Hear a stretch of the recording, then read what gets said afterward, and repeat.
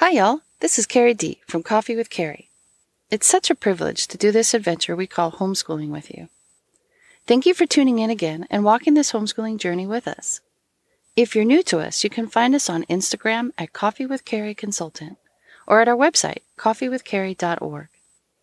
It's our prayer that our website, our homeschooling consulting services, and our podcast will help you homeschool one step at a time, one day at a time, and one cup of coffee at a time. Pour yourself a cup of coffee, put your feet up, and take a little coffee break with me. Today, we're going to talk about how to tame those math tears and math fears, both in you and in your child. Do you have a child who hates math or just doesn't seem to get it? Or do you have some form of math phobia because of your past experiences with math or because of a few former math teachers? You know, a lot of moms choose not to homeschool, or they stop homeschooling around middle school because they're afraid to teach math. I guess we're afraid we're going to pass on our fear of math, or we won't be able to explain it. So first, let me reassure you, if you can add, subtract, multiply, do a little dividing, read and execute a recipe, balance your checkbook, use a simple calculator, and can search the web, you're equipped to teach K through 8th grade math. And you're also equipped to help your struggling high schooler through algebra and geometry. Let me tell you a little secret. I was awful in math, and I hated it. My mom and I cried at least once a week while doing math homework. I had math tutors every year. I had to stay after school to work with my teachers. I had to do extra math packets to catch up, and I even failed high school geometry.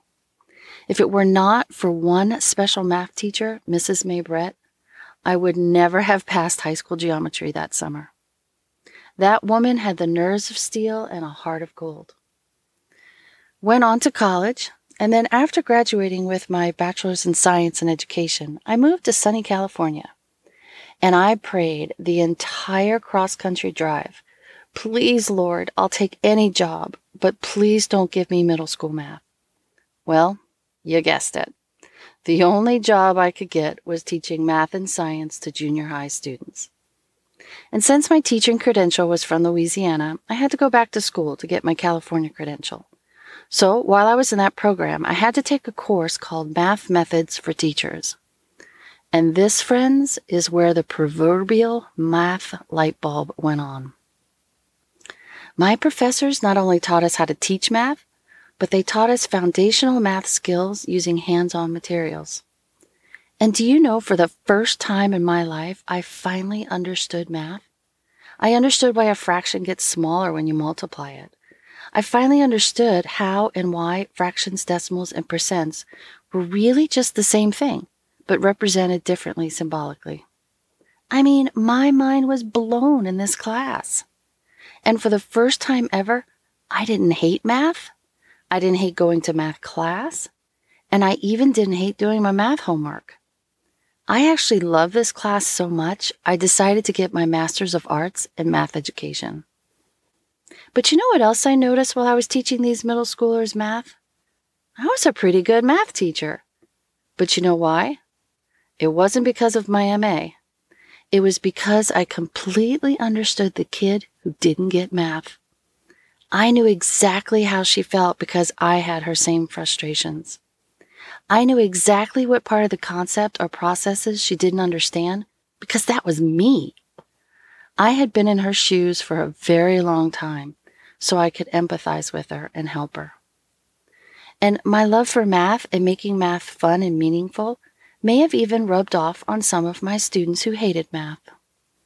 They may not have become math geniuses or entered fields where advanced math was needed, but they certainly had more confidence in themselves as mathematicians and problem solvers.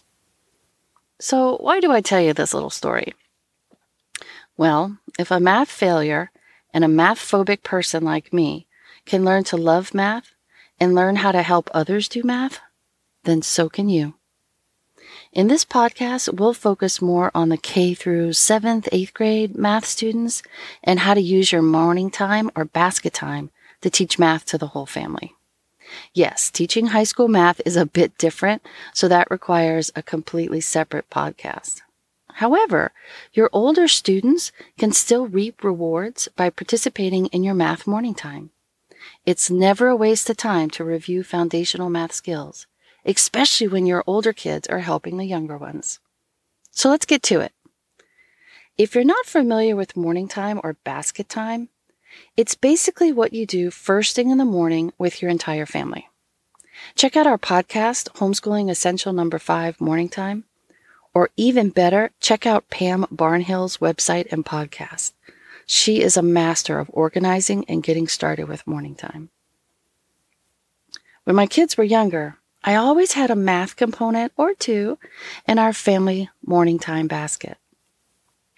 After we did our devotions and we read aloud as a family and did a little bit of memory work, I always did some kind of math with the kids. I had my go-to morning time math resources, and I rotated them each day or each week, depending on what we were studying or how I was feeling that day. My kids still had a separate time of the day where they focused on doing math at their own level, but we always did some kind of fun math activity together as a family, first thing in the morning during our basket time. Now, I had 6 go-to resources that I used all the time. My first go-to was an array of math picture books. I love reading aloud to my kids, so I made sure I not only read aloud chapter books, but I tried to find read-aloud math picture books too. And you will be surprised at how many picture books there are out there that use witty mathematical tales or clever illustrations to explain some of the most complicated math concepts in a fun and meaningful way. I'll get to some of my favorite picture books and how to use them in just a minute. Our next go-to resource was the Count Your Way Through series by Jim Haskins. I love this series. He has one for many of the major countries and continents around the world. Each book counts from numbers 1 through 10 in the country's language. The book shows how each number looks and how it's pronounced. Then, on a 2-page spread, he gives an example of something in that country that can be represented by each number. For example, in your Count Your Way Through India book, the banyan tree, which is a native tree to India, is discussed on the number 1 page. The flag of India, which has 2 circles on it, are explained on the number 2 page. The story is told of the Taj Mahal and its 4 minarets on the 4 page, and the 5-day-long Festival of Lights is explained on the number 5 page. I think you get the idea. Each page goes up to the number 10, has information about that country. We loved reading about each country this way and trying to learn how to write and say numbers in other languages too. Another favorite go-to were the books called Mathematicians Are People Too, Stories from the Lives of Great Mathematicians, Volume 1 and 2.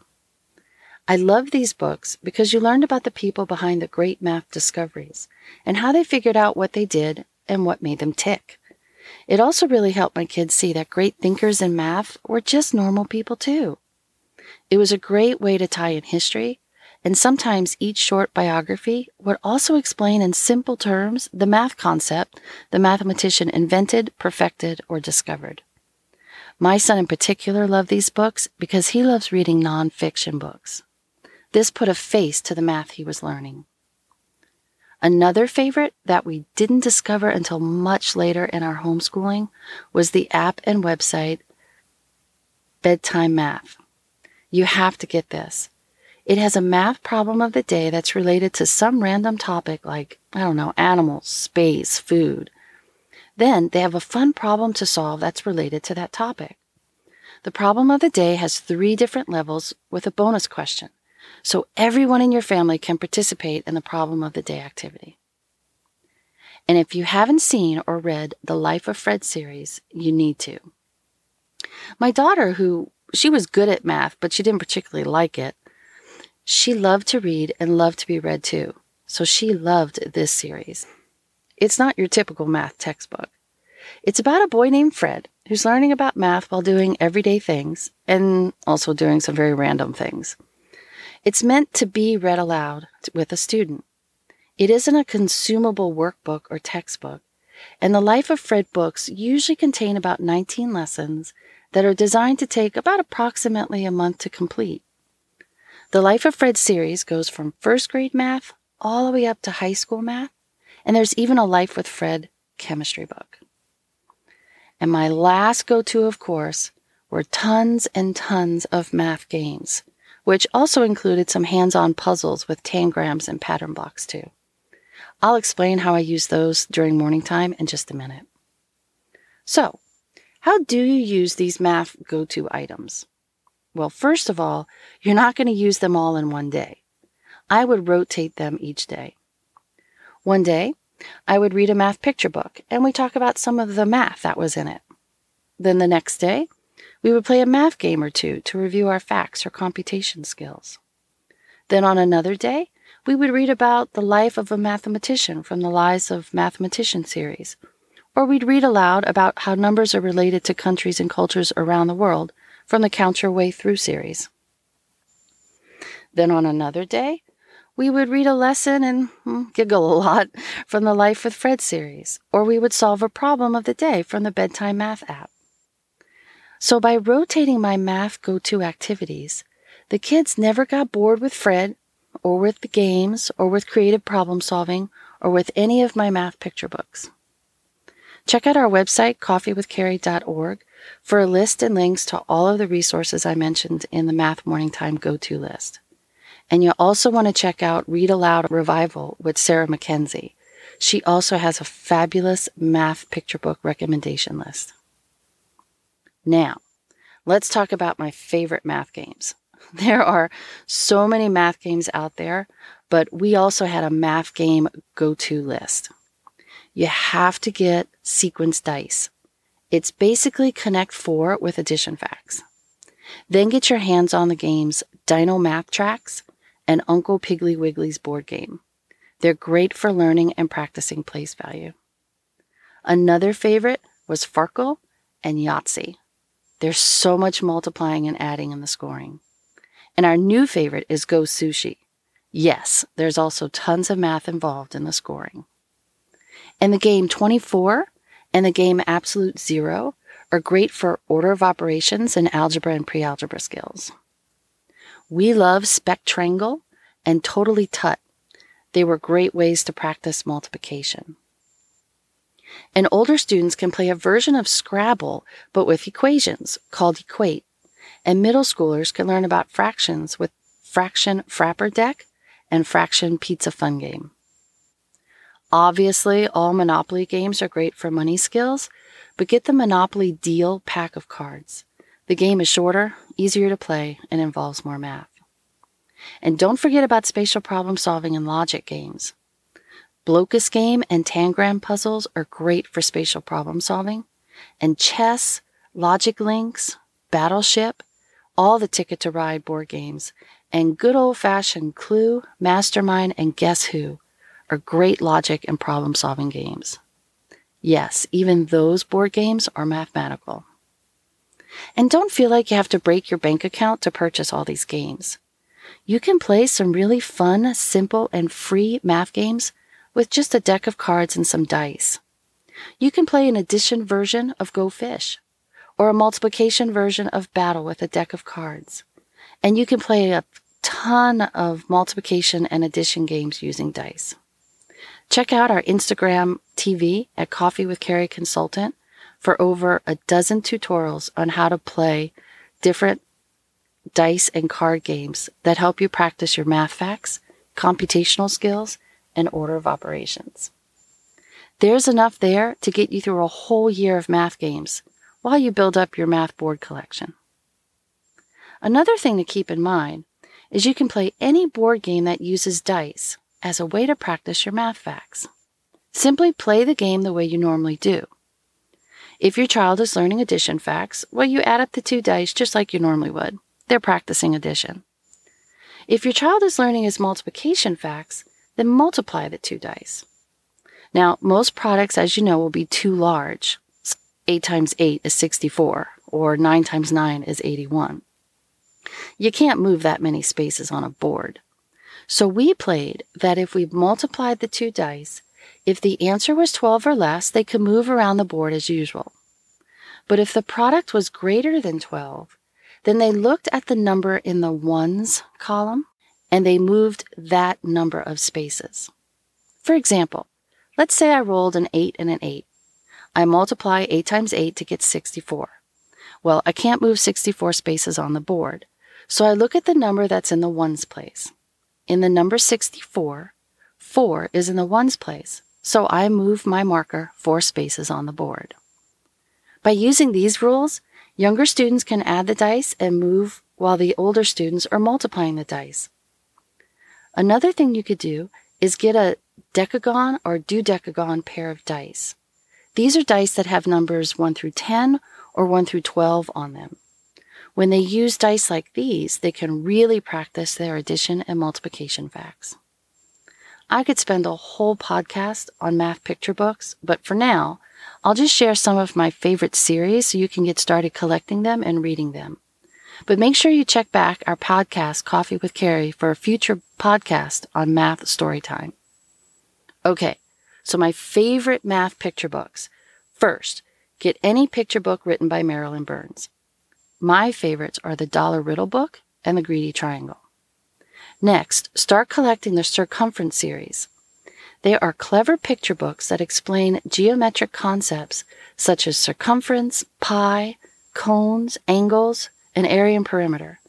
And now she has several books in the series that explain concepts like graphing and fractions.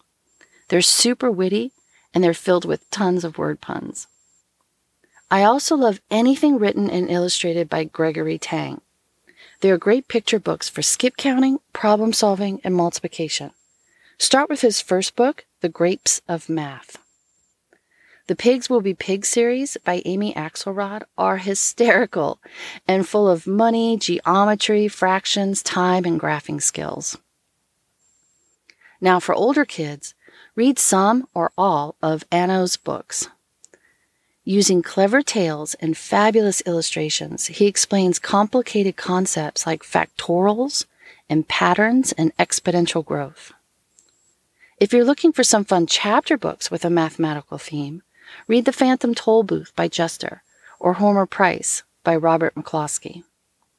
And your high schoolers can read 2 fabulous math novels.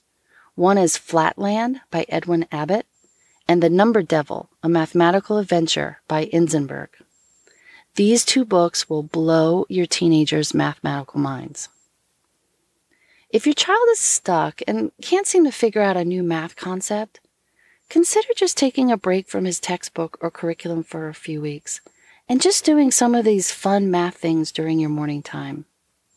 By reading math picture books, playing some math games, and doing some fun problems with Bedtime Math or the Life with Fred series, your struggling math student will begin to see and understand math in a completely new way.